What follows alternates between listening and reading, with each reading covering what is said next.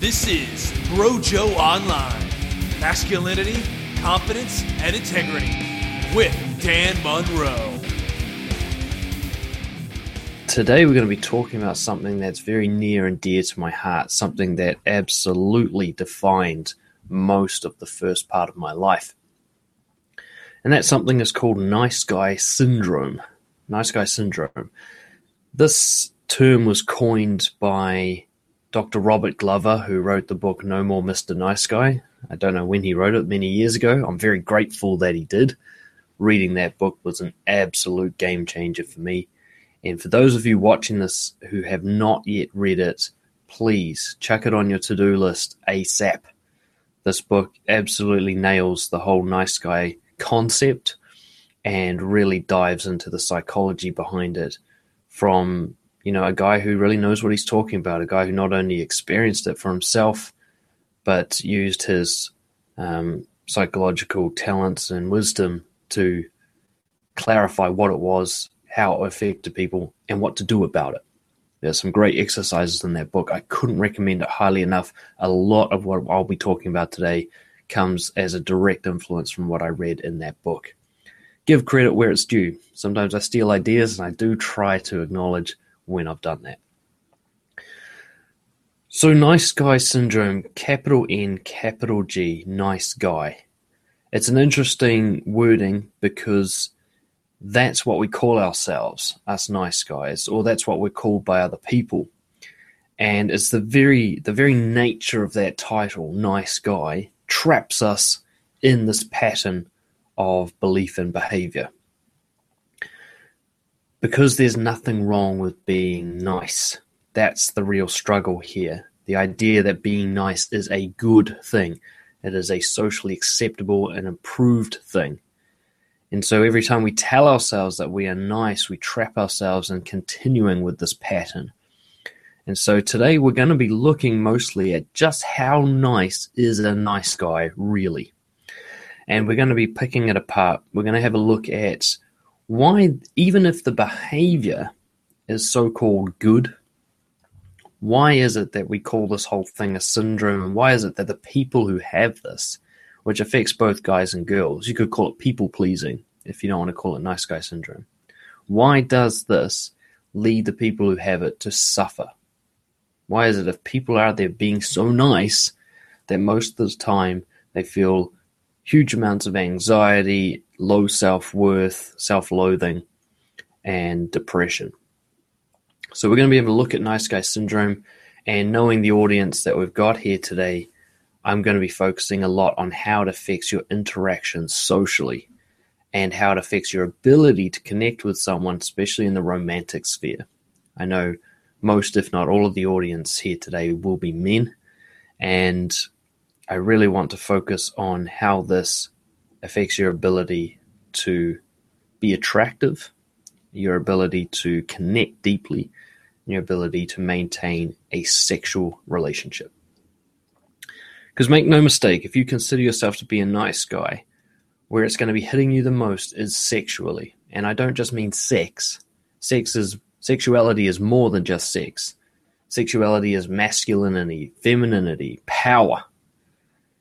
When somebody has nice guy syndrome, this is often what they suppress the most. And they go from being sexually powerful to passive.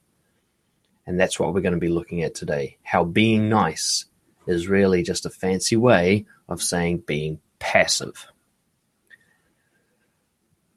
So what does it mean to have nice guy syndrome? Let's look at this from a broad starting point. What is nice guy syndrome? How do we know that we are somebody who has it? One way to look at it is, instead of calling it nice guy syndrome, is to call it people-pleasing and approval-seeking. Now, the idea here being it's not so much about the behavior, though there are some consistent patterns there. It's about why we engage in the behavior. It's about doing things to seek approval or to avoid disapproval. Now, sometimes those two things can be a little bit different. So seeking approval is about actively trying to make other people like you, to influence them into thinking positively about you. Whereas avoiding disapproval is about stepping away from a situation that may lead to conflict, disapproval, confrontation, anything that might make someone actively dislike you, avoiding those situations. So seeking approval and avoiding disapproval are slightly different things, but they have the same goal in mind, to keep the most social approval going as possible. And if you can't control it, to step away from at least losing it. Now, the difficulty is, and this will be happening for some of you watching this, is your brain's not going to be telling you, I'm seeking approval. You won't even be able to connect with that concept. You'll just think, I'm being a good guy. I'm being a nice guy. I'm lovely. I'm caring. I'm empathetic. I'm a good listener. You'll have a different story in your head that masks the approval seeking. And that's really what I want to get to today, is trying to get past that story that's keeping you locked into this behavior. That story that makes you think being nice is a good thing. We're going to really challenge that concept today. We're going to challenge the idea that being nice is good, that being nice is something that's helpful and improves people's lives. And have a look instead, why are you really doing this stuff? Particularly if any of you are watching right now, to just allow yourself to register, when do you do things that you don't actually want to do because you think it's the right thing to do socially? When do you do things that you don't want to do? When do you sacrifice what you want for what you think someone else wants? And when do you look at other people doing this where they put themselves first and call them selfish? What is the story that traps you into this pattern? So let's start by stepping back and having a look at some of the symptoms of nice guy syndrome. And this is an endless list. We'll never get to the end of it in one session. But I want to have a look at some of the ones, particularly the ones that came up for me and the ones that come up for my one-to-one coaching clients. Some of the things I commonly see. Also, some of these, especially the wording I've taken for some of these, directly from No More Mr. Nice Guy by Dr. Robert Glover. He puts it better than I ever could. So seriously, get a copy of his book if any of this resonates with you. So number one symptom for me when I was really in the depths of this. Actually, let's step back. I'll give you a bit of background as to me being a nice guy, just to let you know that I'm not better than you by any means. So for I'd say the first 25 years of my life, excluding being a minor child, being an infant, I was affected by this nice guy thing. I remember it from a very early age, very, very early age. I would actively do my best to be approved of by others. So you've got people who don't give a fuck what others think, and I was the opposite of that. I very much gave a fuck. Very, very much. It was the center point of my existence, is what other people thought of me and how do I make that as positive as possible. Who knows why it began? I don't believe in cause and effect. I don't believe that you can actually establish what causes something else. It's a myth in my mind. But we can see that there were a lot of contributing factors. Now, one of the key ones for me that really resonated when I read the book was the psychology of a child. When you're very young, you believe that you are the center of everything. And you quite literally believe that. You think, and you can remember this if you think back to being a child, that you are the center of the universe. And therefore everything that happens is somehow related to you. Now, this is actually part of the brain development. It's not till you're about somewhere between 9 and 12 years old that you develop the ability to think critically enough to realize, hey, maybe I'm just part of a bigger thing, not the whole thing itself. So when you're younger, you think everything happens because of you. And so, like, an example for me is if one of my parents was in a bad mood, or what I perceived to be a bad mood, I would immediately assume I had caused that, or I was somehow aggravating it. The thought that it could have nothing to do with me never occurred. It never occurred to me at all. If someone was in a bad mood, it's because of something I had done, will do, might have done, haven't done. So I would start to have anxious reactions to people being upset. I started to think, look at the harm I'm doing. That was the conclusion I came to when I noticed people being upset, was that somehow I was creating that. Now, I've had a lot of clients share similar experiences. Anybody who's had what I call pressure parents, the kind of parents who really push you so hard to achieve that it drives you crazy. And they're just really, they validate themselves through your achievements. It's really easy to develop this nice guy syndrome when you have parents who are like that. The kind of parents where if you come home with 95% on your assignment, they say, where's the other 5%? Those kind of parents, it puts you in a state where it seems like you feel like you're disappointing people all the time, and that it's very mean of you to be doing this, that you are somehow an evil or a cruel person for causing these disappointed, upset feelings in others. And the key idea there being causing. You believe you start these things, you create these things. The concept that your parents are insecure and they're taking that out on you, that doesn't occur to you. You believe them when they imply or directly state that you are the cause of their upset, without any ability to critically think and go, wait, maybe they just haven't got their shit sorted and I'm wearing it. So that was the kind of thing that would happen to me a lot. If somebody else was upset in my presence, for some reason, I came to the conclusion that it was because of me. And I felt a lot of guilt about this. I was always generously genuine. Wait, I don't know what I was trying to say there. But when I was a kid, I always did want people to enjoy their lives. It's always been a core value of mine, is kind of having a positive impact on the world. And so whenever I saw that I was upsetting people, I really felt like I'd failed, not just them, but myself. So I'd start to figure out what was it that brought them back from that upset. What could I do that would take them from being upset to being happy, to feeling good in my presence? And that's where it began for me. There was no major trauma as far as I remember. Who knows? Maybe some shit happened to me that I can't remember. But for the most part, I think I had a fairly, comparatively decent upbringing. Nothing terrible happened as far as I can remember.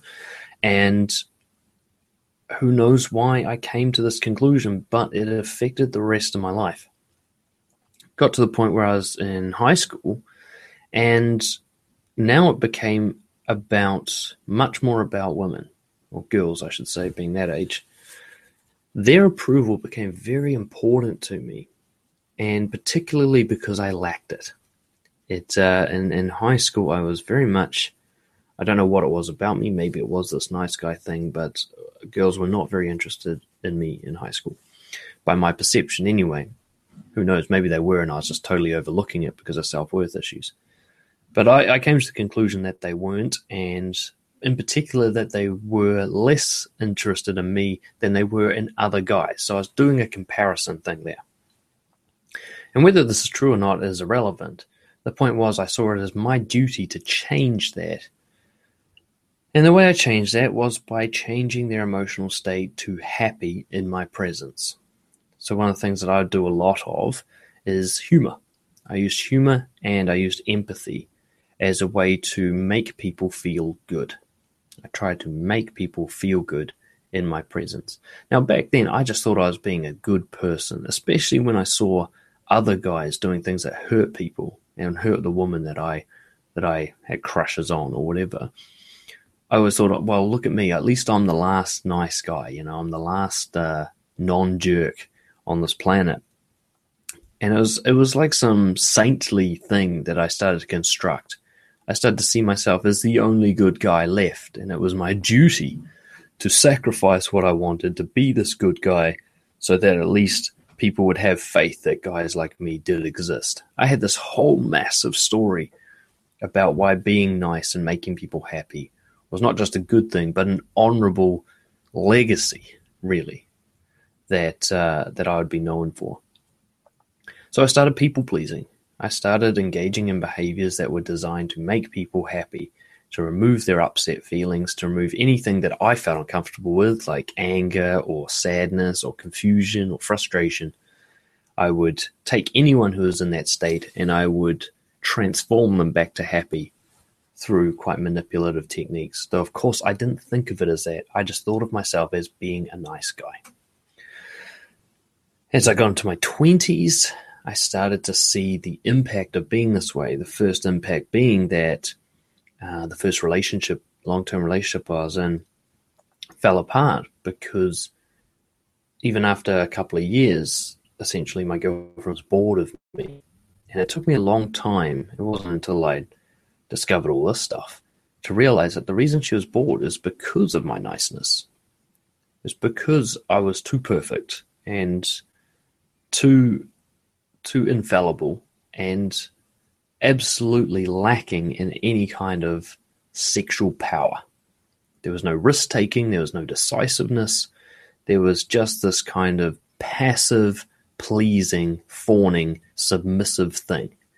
And it's very hard for a woman to stay attracted to something like that. It's very hard for anyone to stay attracted to passive, unless they're also passive and they find it safe and comforting. So she absolutely was not passive, and eventually she got bored and left. Now, the critical mistaken conclusion that I came to was that I hadn't been nice enough. And this is one that's going to crush so many guys out there who have this nice guy syndrome, is when they see being nice as not actually having a positive effect on their lives, rather than coming to the conclusion, hey, maybe being nice or the way I'm being nice isn't quite the way, they're going to think, shit, I just wasn't doing it good enough. I need to be even nicer. I need to be more lovely, more of a good listener, less of a decision maker, and on it goes. And so they just drive deeper and deeper into the hole, not literally. And it's because it's like when you're, let's say, if you've ever bought, what do you guys call it in America? A clunker, like a shit car. You bought a shit motor vehicle and it starts breaking down and you start spending a lot of money fixing it. And eventually you spend more money fixing it than you did even buying the thing. And instead of taking a big risk to like get it a loan and get a decent car that's going to last a while, you just keep pouring money into this piece of shit, hoping that this will be the last time you need to fix it. And that's the kind of approach nice guys take with nice guy syndrome. They keep trying to be nicer. They put more investment into being nice rather than letting go of their investment in it and going, maybe that never worked. Maybe being nice doesn't work. Now, one of the reasons that nice guys think being nice works is because occasionally it gets positive validation. And they take that to mean as this works, which is a huge mistake. So if I'm out there, so one of my key ones was making fun of myself. That was one of my key nice guy kind of symptoms. I'd be self-deprecating with my humor. I'd make people laugh as I spoke about my own pain. Now, in terms of, investing in nice guy behavior, rather than going, wait, maybe making fun of myself isn't actually a nice thing to do, I started to think maybe I just need to be funnier. I need to rip the piss out of myself. That will make them like me, because it would make people laugh. That's the thing. I'd see that laughter as recognition, as evidence that this is the right way to be. When a girl says, oh, you're the nicest guy ever, I wish I could meet a guy like you, I'd take that as evidence that being nice was working. It never occurred to me, that kind of common lament that so many nice guys have is the girls in their life will say, I wish I could meet a guy like you. And you're sitting there going, I am a guy like me. The fuck are you waiting for? Not realizing that what she says, I wish I could meet a guy who was as nice as you, but also was masculine and sexual, without all this passive, pathetic stuff that you do. That's the bit she's not saying, but that's the truth of it. Is some of your behavior that she validates, she does like that behavior. Some of the behavior that you get a pat on the back for from society, there's nothing wrong with that behavior. But the reason why you're doing it is keeping you trapped in a system that does not work. Put it this way, if being a nice guy actually worked for you, you wouldn't be watching this video, would you? Your life would be sorted. You'd feel no need for any form of self-development because you'd have everything sorted out, right? There would be no anxious nights wishing that things were different. There would be no internal frustration and rage as you watch the world treat you badly, even though you think you deserve to be treated better. That wouldn't be happening if nice guyness worked for you. And this really segues into something that we need to bring out onto the table. Being nice masks something very dark and sinister, and that is rage. One thing that nice guys have in common is a deep-seated, very uncomfortable, and very painful source of rage, this pool of built-up resentment and bitterness. We don't want to even admit it to ourselves because that doesn't line up with being a nice guy. We're so attached to that nice guy identity, we can't even admit to ourselves that we are fucking mad. That we are not happy with the way things are going, and we really blame the world, and we really feel that the universe is unfair, that the universe is mean to us. One of the symptoms of nice guy syndrome is feeling really, really connected to people who are being bullied and picked on and victims. Anybody who seems to be suffering the consequences of the universe being unfair, we get deeply upset by that. And I believe the reason is because that's who we see ourselves as. We see ourselves as the bullying victim of the universe. That, look how nice I am and I'm still not getting what I want. How unfair is that? Look at all these assholes out there getting whatever they want. Here's me being nice and I'm not getting what I want. Maybe I should just be an asshole. There's this kind of bitter resentment that's building up under the surface. So we'll have a look at why that's happening. But first, let's have a look at some of the common symptoms of nice guy syndrome so that those of you watching might be able to hear yourselves being described. So I made a little list here. Let me get my list sorted here. Let's start with helping without being asked. This was one of my big ones, helping without being asked. Another version of this is giving advice that nobody asked for. So there's nothing wrong with helping people, is there? Absolutely nothing.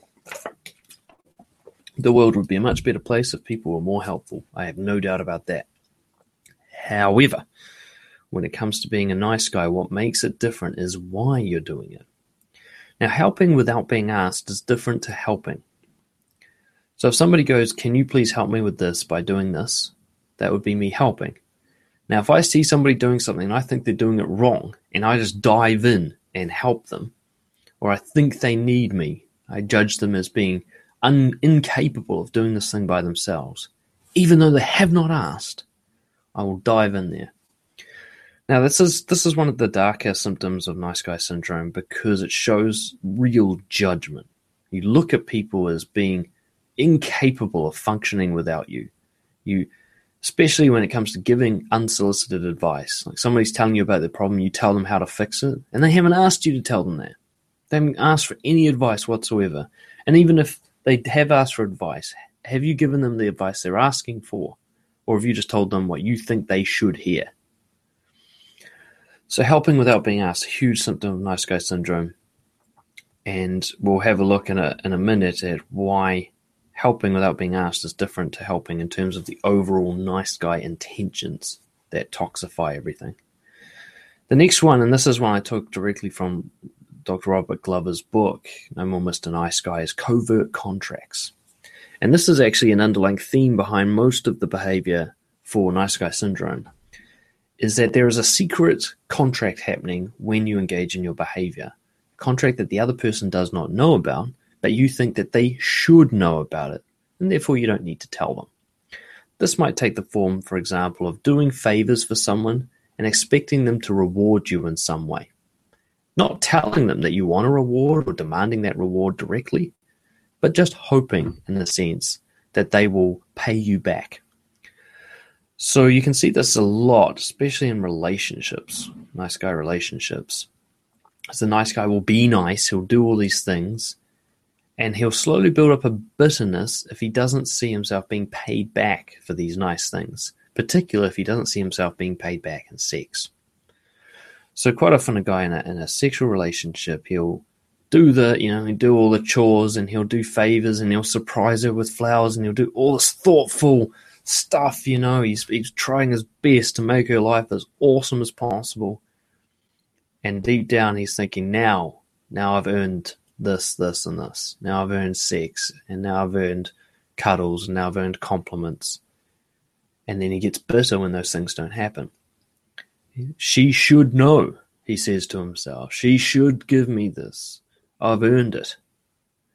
So covert contracts are when you have that expectation of a reward for your behavior, and yet you don't say anything about it. You just sit there and get bitter, and eventually you'll punish them for not living up to their end of the contract that they didn't know about, like sulking, or like holding back on those nice things that you were doing before, withdrawing. Oh, well, she's not going to have sex with me. What's the point of me even doing that stuff? You'll say to yourself. That's a covert contract. And this is it really underlies the difference between nice guy behavior and genuine generous behavior. Is that the genuine behavior doesn't come with an IOU attached to it. It doesn't come with a debt. If a confident person does a nice thing for somebody, they don't expect anything in return. They're doing it for the sake of being nice. They're doing it because it's the right thing for them to do. They don't even care if the other person doesn't enjoy their behavior or doesn't notice that it happened, because that's not why they're doing it. They're not doing it for a reaction. A nice guy's always doing it for a reaction. A nice guy always this comes with a debt. I am racking up points. I am scoring so that I can win this game. There's never a freely given thing from a nice guy. And this is where we start to separate nice guys from confident guys. A nice guy tells himself he's lovely, but really he is manipulative. He is putting people into debt. He is obliging them to repay the favors that they didn't even ask for in the first place. Another common symptom is fear or hatred towards women, particularly attractive women, or subjectively who you find attractive. So fear. So if you feel anxiety when you're in the presence of a woman that you're attracted to, if, for example, you get erectile dysfunction when you really want to have sex with a woman that you're attracted to, or you just notice that you behave differently around attractive people as you do to people you don't find attractive. So you might, for example, it's common for nice guys to have many friends who are girls, and the ones they feel most comfortable with are the ones they feel no sexual attraction towards. But as soon as they're around a girl they do feel comfortable with, even if she's a friend, they do find attractive, even if she's a friend, they'll get quite uncomfortable and their behavior will change significantly. Hatred happens. It really does. And this is the part that the nice guy struggles with the most, because he does not want to admit that he can be both nice and nasty. Nice guys can get really fucking nasty. They can, it's shocking. Some of the text messages I've seen, some of the interactions I've seen between nice guys and women, when the nice guy finally realizes that the woman's not going to repay his hidden favors and so on, is this absolute demon comes out. This hateful thing. Now, not all nice guys do this. I don't think I was ever like this. I had bitterness and resentment. Oh, yes. But I self-directed it. I thought it was something wrong with me. I never blamed them for it. But some nice guys blame women. They blame women for the problems in their life. They think women are evil in some way. They think they are inherently nasty to them and unfair to them. Now, one of the key things that happens here is because being nice is such a desperate, needy way to act, it attracts users. So it's more likely for a nice guy to be surrounded by the kind of women that actually have earned contempt, the kind of women who use guys like this to their advantage. They're more likely to find a nice guy than a confident woman. A confident woman will find a nice guy unappealing and will leave him quickly, while others, some confident women, will stick around with nice guys because they want to help them. But for the most part, if there is a woman who has a platonic friendship with a nice guy, a people-pleasing, desperate, needy guy, it will be because she has her own health issues, mentally or emotionally. She finds some validation in being around him. She won't want to admit this to herself, but I think it's very rare for healthy people to want to spend time with unhealthy people. But unhealthy people really do attract and magnetize towards other unhealthy people. So being a nice guy will attract either girls who are needy themselves or users, girls who are toxic. And so this pattern will start to prove itself to the guy. He'll start seeing himself, see, look how I'm treated. this girl friend zoned me again when she's trying to be nice, Or, this girl keeps she lets me spend money on her and all that kind of stuff, but whenever I try to get anywhere with her, she just puts me off. And then it all happens again the next day and the next day. And the guy starts blaming. He starts thinking it's because of them and because of this and because of the universe hates me. And the resentment builds into hatred. This shows an absolute lack of taking responsibility. Now, taking responsibility is what I'd call a masculine value. I don't think masculine and feminine are better or worse than each other. I do believe they are absolutely different, however. And taking responsibility is a masculine value. And what you see with nice guy syndrome is this kind of getting into the control room and turning off all the masculine switches. It's what nice guys do, because they have a story about how those masculine drives, like assertiveness, decisiveness, risk-taking, power, all of these things are somehow harmful. Anger, that kind of emotion. They think it's harmful, so they try to turn it all off. And instead of becoming feminine, which you think might happen, is they become passive, this kind of gray area in the middle. They're neither giving nor receiving, neither yin nor yang. They're that line in the middle, squiggly S thing. And the hatred builds. They wonder why women aren't attracted to them when they have no masculine or feminine power whatsoever. There's no sexuality to them. They are asexual, nice guys. They might as well be, a Ken doll with nothing down there. There's nothing going on sexually. So there's nothing for a girl to be attracted to. Now the girl looks at the nice guy's behavior and goes, God, he's so lovely. I should be attracted to that. But I'm not. And they end up saying things like, God, I wish I could meet a guy like you. What they're saying is, I wish I could be attracted to someone who treats me this well. And this is what I mean by nice guys attracting unhealthy girls. It's for a girl to look at a nice guy and think, oh, that's the kind of guy I should be attracted to. Shows their lack of awareness. A guy who's treating you that well and you haven't earned it, and he doesn't seem to want anything in return. There's no reciprocation happening. He's worshipping you. And you think that that's a good thing? Then that means there's some unhealthy stuff you need to work through as well. A desperate desire to please. For me, it took the form of a belief that absolutely it was my duty to make other people feel happy. It was my responsibility, my obligation, like some sort of ninja thing, samurai, like honorable thing was to make other people feel happy. I don't know why. I'd accumulated this rule that that's what had to happen. Every interaction I was in, the outcome must be other people's lives were better. In other words, they were feeling more pleasure. I took that on rather than thinking, hey, somebody else's emotions is their journey. That's their responsibility. It's got nothing to do with me. I can just be me and they can sort their own emotions out. See, what's ironic is a nice guy, you ask a nice guy, who's responsible for your emotions? And they'll say, I am. And I'll say, well, okay, so why are you taking responsibility for other people's? If you understand the concept that you are responsible for your own emotions, why do you do it for other people? Which leads into the other symptom, manipulating other people into happy emotional states. Yeah.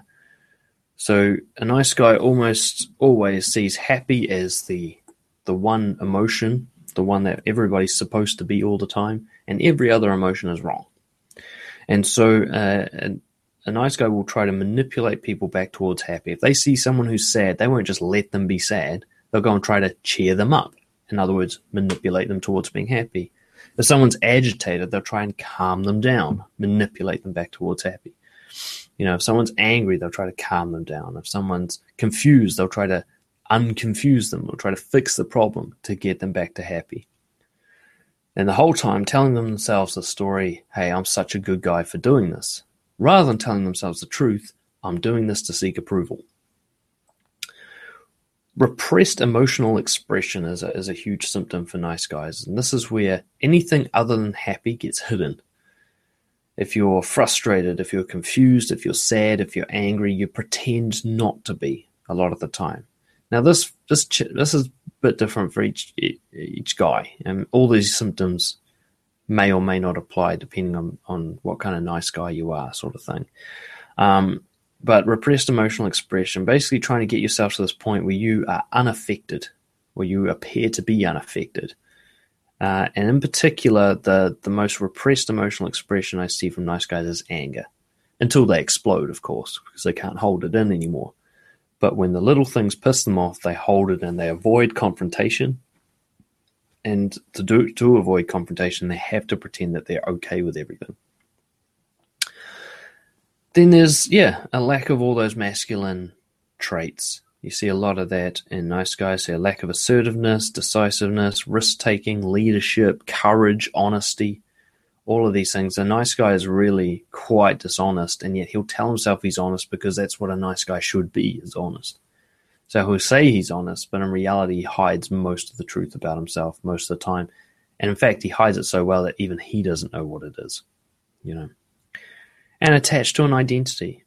So a guy seeing himself as the nice guy, the reliable guy, the friendly guy, the funny guy.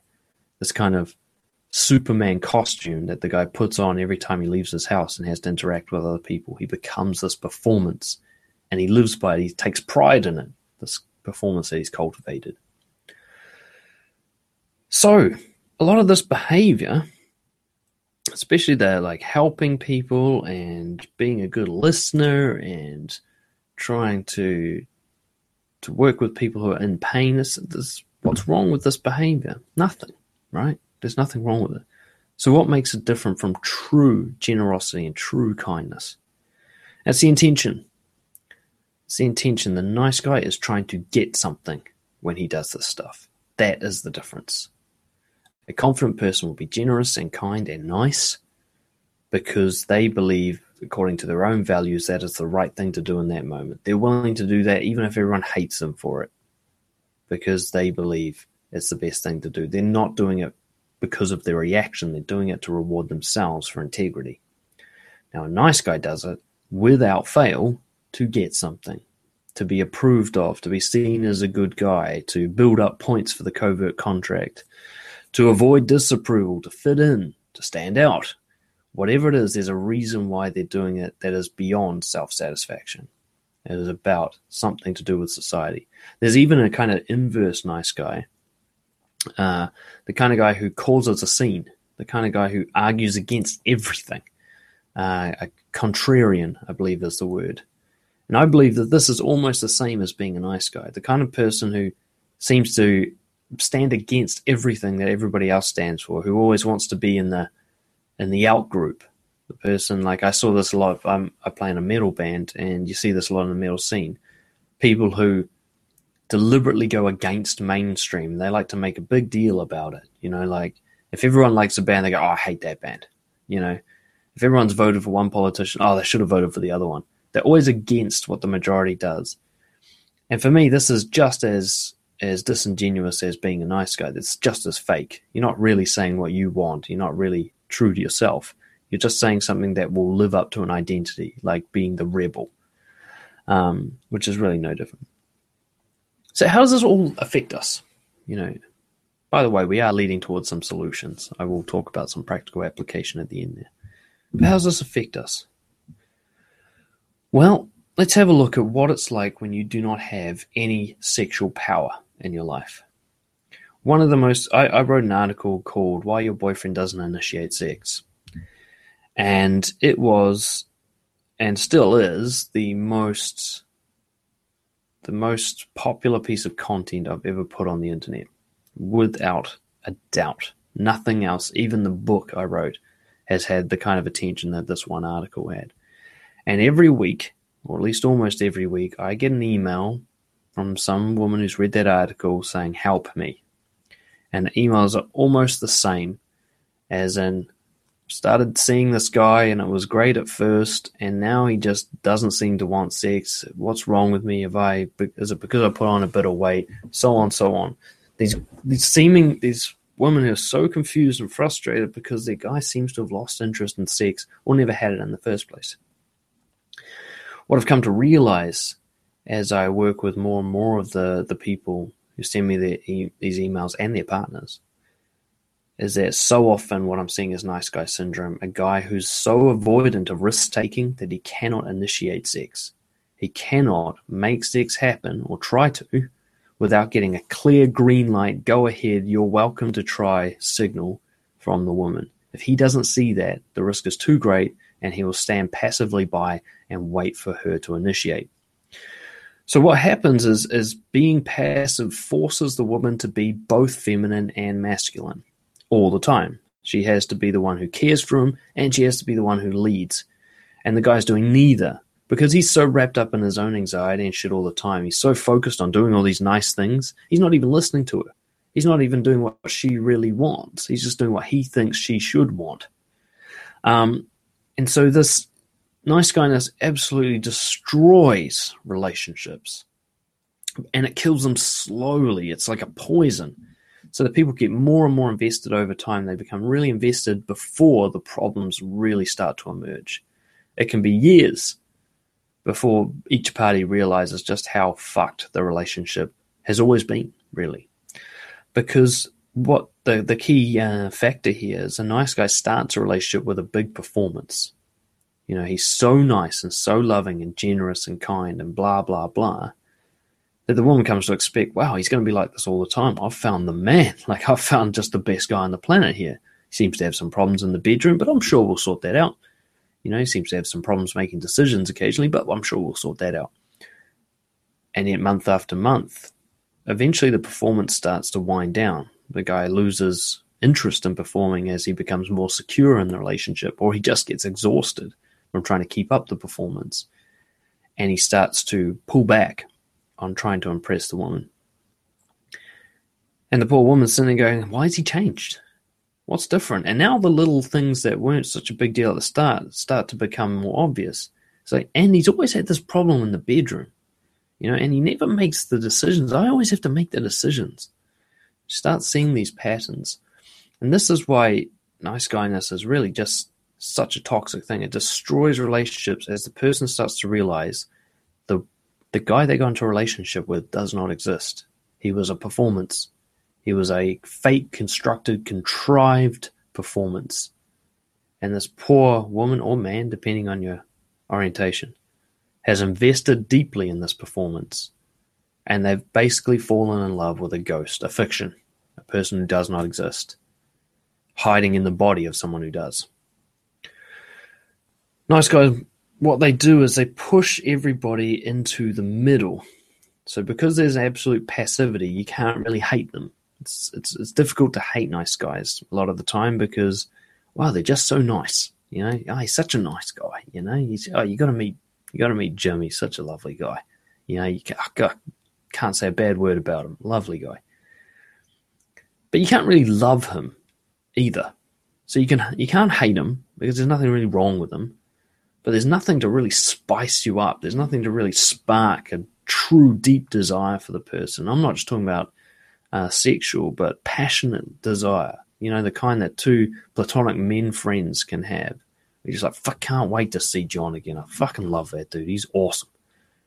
That's so much different to, oh, he's such a nice guy. So different.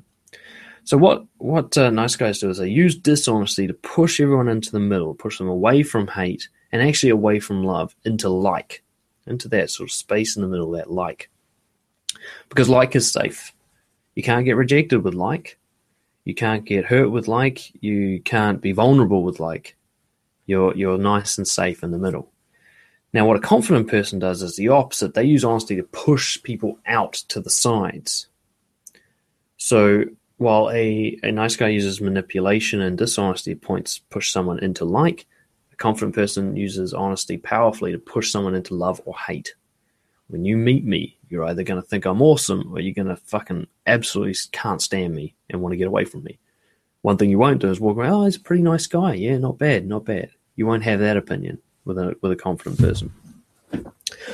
So the main effect of being nice in this way, being this kind of manipulative, covert, contracty type of person, is that you are not going to have any true connections. You might be surrounded by people who like you, and yet you will feel absolutely alone.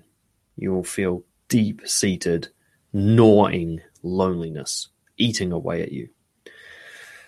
And this is the curse of the nice guy, because they feel that loneliness. They think, oh, I need to just make more friends. I need more people to like me. That will fill the hole. I need more validation. I need to make more people laugh more often.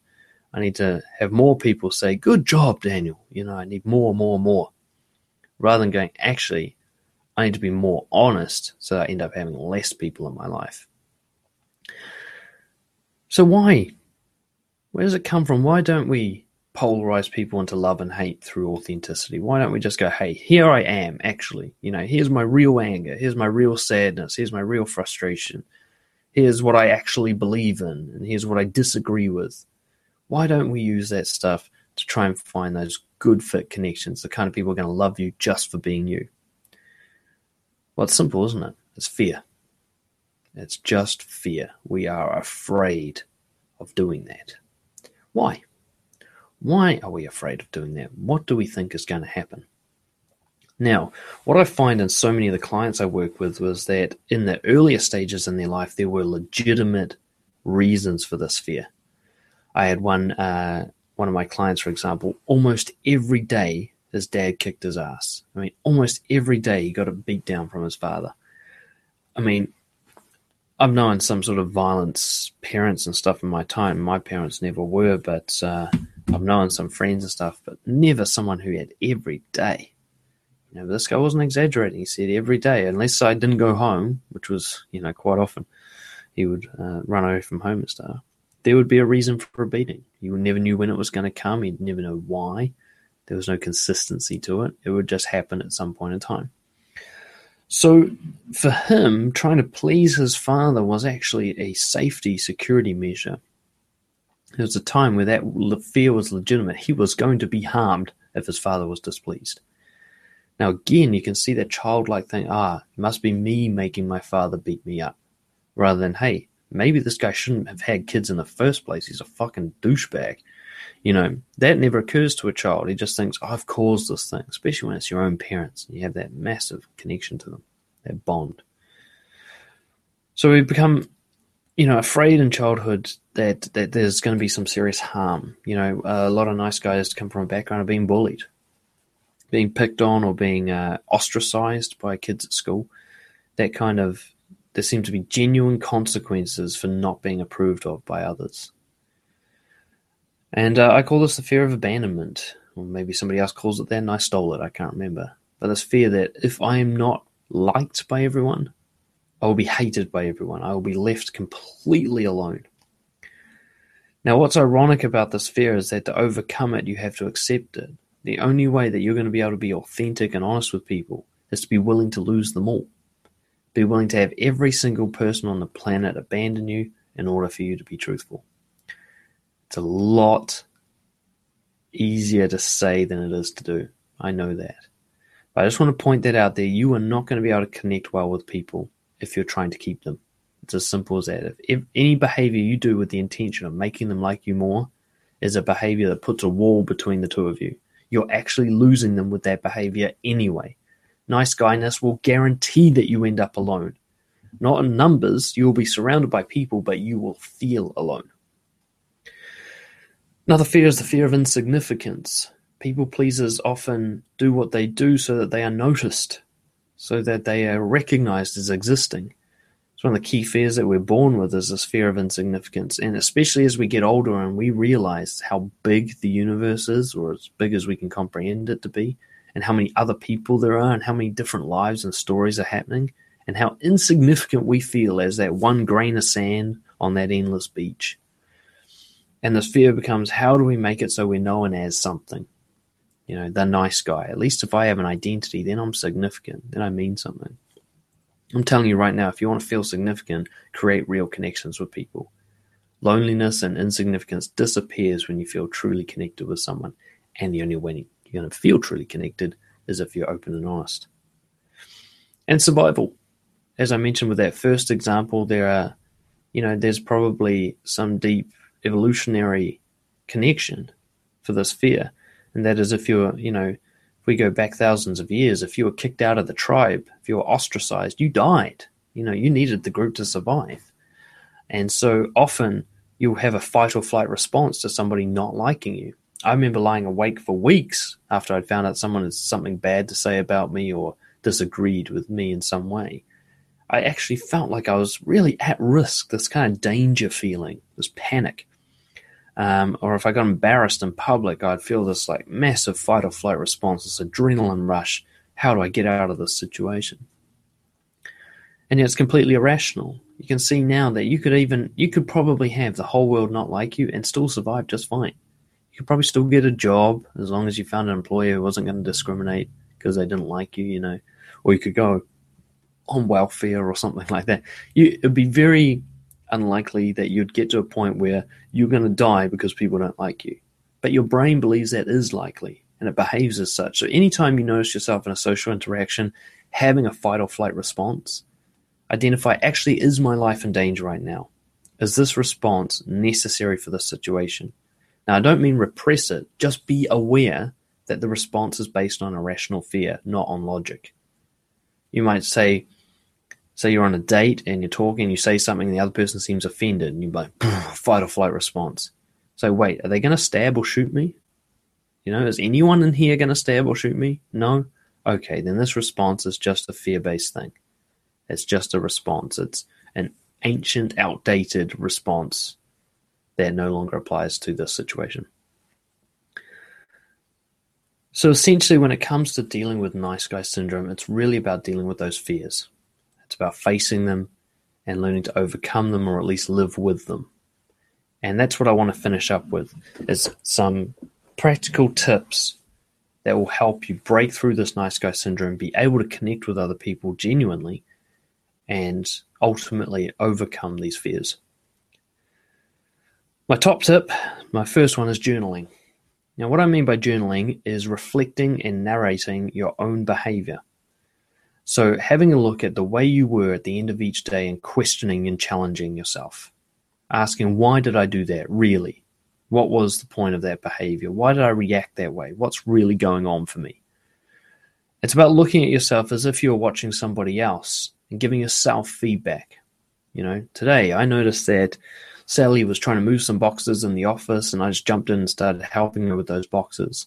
Now, I can say that there's nothing wrong with helping someone move boxes, but I noticed that Sally didn't ask me to help her. I just saw her moving them and assumed she needed that help. I actually judged her there. And then I dived in and gave her help, so now she's going to feel a guilty obligation to help me back. I just manipulated her with that behavior. Whereas all I need to do differently is say, hey, Sally, do you want a hand with those boxes? That way she could have said no. That's what I mean by journaling. Having a look at your own behavior and go, really, was that genuinely confident behavior, the kind where I'd do it even if people disapproved of it because it's the right thing to do? Or was I trying to seek some form of approval and be seen as a good person? Getting feedback from others on your people-pleasing behavior. Now, be careful who you get this feedback from, because the ones who want to use you, they'll say, yeah, keep doing it. So what you want is to find whoever in your life you believe to be genuinely confident, the kind of people you admire secretly for being all those things that you also think it's wrong to be: assertive, direct, even aggressive. The kind of people who are doing what you secretly wish you could do. Go up to them, be bold, and say, hey, look, I'm trying to work on myself. I actually want to be a bit more like you, to be fair. I want to be more confident and more assertive. But I've got this thing where I'm always trying to please others. You've seen me at the office. What have you noticed? What would you say was my least confident behavior? And get some feedback. There'll be things you'd have no idea about. I remember I tell this story quite often. This girl called me out on my self-deprecating humor. I was making jokes about myself as she was laughing. And then she just kind of stopped laughing and said, you know what, Daniel, can I just be honest? That's kind of pathetic. And I was shocked, It's like a bullet to the chest. And I said, what do you mean? And she said, well, it's funny and kind of charming, but at the same time, I know you mean it. I know you really don't like yourself, and that makes me uncomfortable. And it was a huge wake-up call. I didn't realize that was perceived that way. And it gave me the permission to relook at this behavior and say, is this actually genuine behavior for me, or am I trying to perform for people?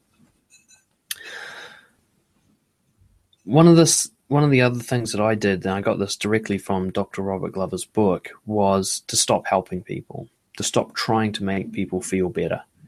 I deliberately did it for 3 weeks just to see what would happen, and just to see how often I would have done it to seek some form of approval. And I had a huge realization. One was that I noticed I am looking for opportunities to help people and get rewarded all day long. Constantly looking up from my desk to see if anyone needed a hand. Every time I saw an email that slightly hinted that somebody was struggling with something, I was really tempted to do something about it. It was really hard for me to say no at work and so on. And then in my social life, I was always just trying to make people laugh and constantly scanning the room to see if anyone wasn't having a good time so I could go and fix it. you know. And just by stopping for those few weeks, I noticed this happen. The second thing I noticed happening is that me stopping that behavior wasn't even noticed. Nobody gave a shit that I wasn't helping anymore. I hadn't really been doing it for them. They didn't notice. They were not lacking without me. They survived just fine without me. And that's when I realized that my behavior was really judgmental, because I was really saying they can't survive without me, when in reality they could. So you can replace it with anonymous giving. And that is, you do nice things for people, but you make sure that they cannot know it was you, that you cannot get any reward from them or anyone else for it. The only reward you can get is from your self-satisfaction. So an example of this is what I call anonymous giving. An example would be going to your boss and praising somebody else in the team. Say, I just saw Jim doing some awesome work. I think you might have missed it. He went and did this project without being asked and blah, blah, blah. Don't tell him I told you, I just wanted to let you know, I was really impressed by his behavior. So you're giving, so Jim's going to receive some sort of recognition for that, and he won't know that you did it. You won't be able to get anything in return. There's no IOU covert contract there. If you're going to give someone a gift, give it anonymously from a secret admirer, from Santa. Do it in a way where they get to experience the reward of the gift and the mystery of never knowing who it came from, and you don't get a pat on the back from it from anyone but yourself. And a big one, if you really want to challenge your nice guy behavior, choose discomfort by having a confrontation every single day. It doesn't have to be a big one. It can be as simple as disagreeing with someone. It can be as simple as answering a question honestly. When somebody says, "How's your day?" you say, "I'm feeling a bit grumpy today." It can be as simple as that, but choosing to say something that you believe will cause disapproval. Doing it deliberately every single day to harden yourself up to it, to become resilient to the idea of sometimes people not liking you. And also to test your theory. And that is, nice guy theory is that if someone disapproves of me, that relationship is basically over. If I ask a girl out and she says no, that's me and her done forever. If I disagree with my boss, he's going to hate me forever and I'll never be able to move up in my career. That's the nice guy thinking. I want you to go and test that. Can I actually be disapproved of and then maintain a relationship with that person afterward? Is it okay to occasionally disagree?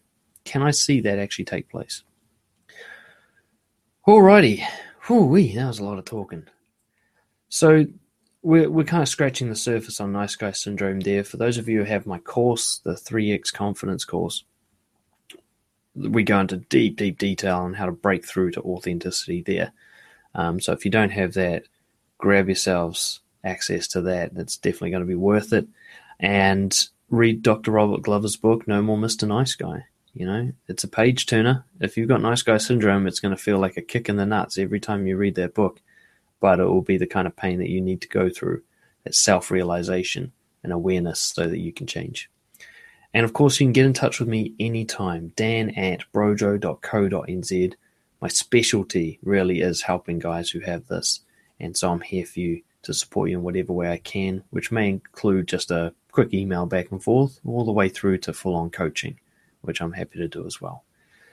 So if you're ready to change, move forward, go out there and take some action, go out there and let some people dislike you in order to be truthful, and just see what happens to your ability to connect. And I'll see you guys next time. Cheers.